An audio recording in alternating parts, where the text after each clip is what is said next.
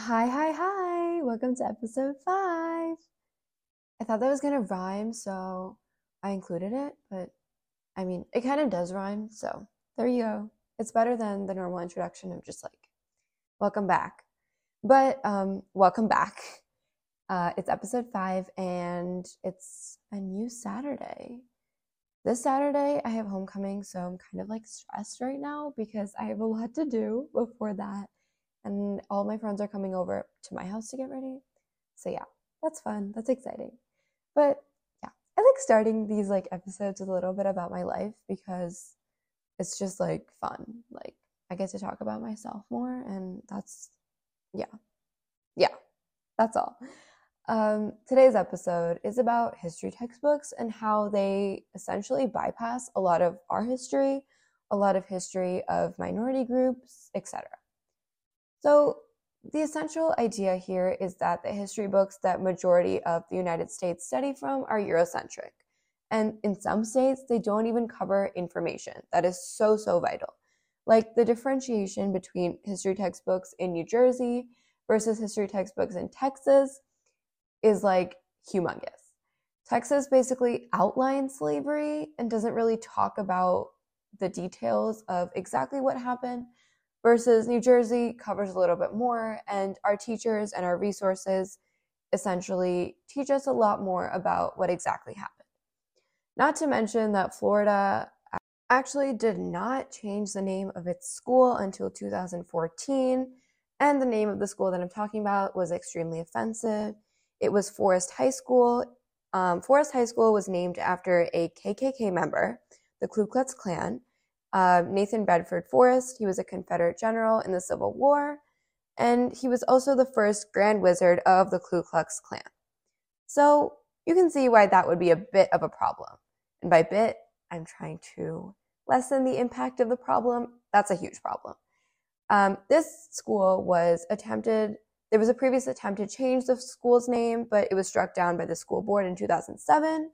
And while it was integrated in 1971, you can clearly see that this school did not want its African American members or any members of any minority groups to feel included. So finally, in July of 2014, this school's name was changed. But how much of an impact does that really have on our society if it took over 40 years for this school to maintain basic human respect? Furthermore, we have so many different instances of history textbooks in certain states not covering what exactly happened to our South Asian population. So when we talk about the British East India Company, the British East India Company was not a trading ship or a ship importing goods. While it was essentially talked about in history textbooks as such, the British East India Company actually ruled India beginning in 1759 after the Battle of Plassey, and it lasted until 1858, which was about 100 years of British rule.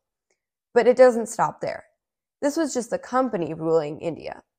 When the following Indian Rebellion happened in 1857, the Government of India Act in the next year, 1858, actually controlled India entirely. And they were able to do this by placing a British Raja, someone who was the president of India essentially, and who coincided with British imperialism. So this is a huge problem, obviously, and India was not able to maintain its freedom until over 100 years later. So in the 1900s, the 20th century, I think that's a huge problem because we had the outlaw of slavery by the Emancipation Proclamation, which actually freed no slaves in all value. And then we have the British East India Company being described as a trading ship. So why are we bypassing and overlooking these important topics and important history? It's so essential that we mandate a certain educational requirement where resources should entail important details. And overall, history is history. It's nothing we can hide from. It's nothing too sensitive to talk about because it happened. And if it's too sensitive to talk about, it shouldn't even have been too sensitive to happen. When we talked about lynchings and certain aspects in the United States in relation to segregation against African Americans, We had so many stories about lynchings being held in public arenas, while little children watched and learned from.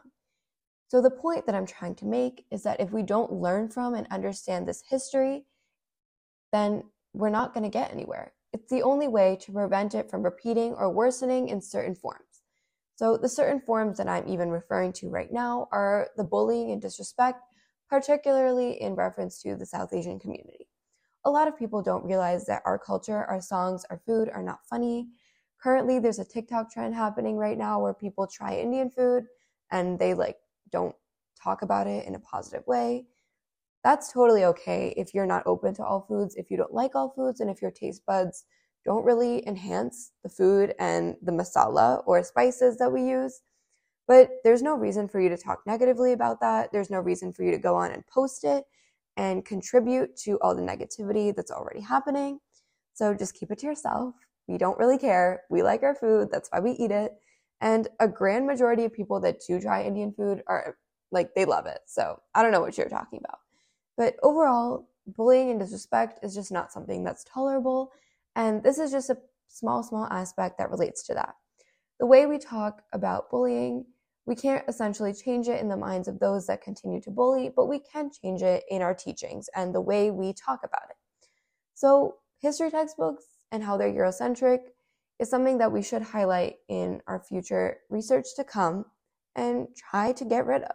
Continuing on, just a brief mention of how the British East India Company affected a lot of Indians in that area, and me also personally, and Indians right now.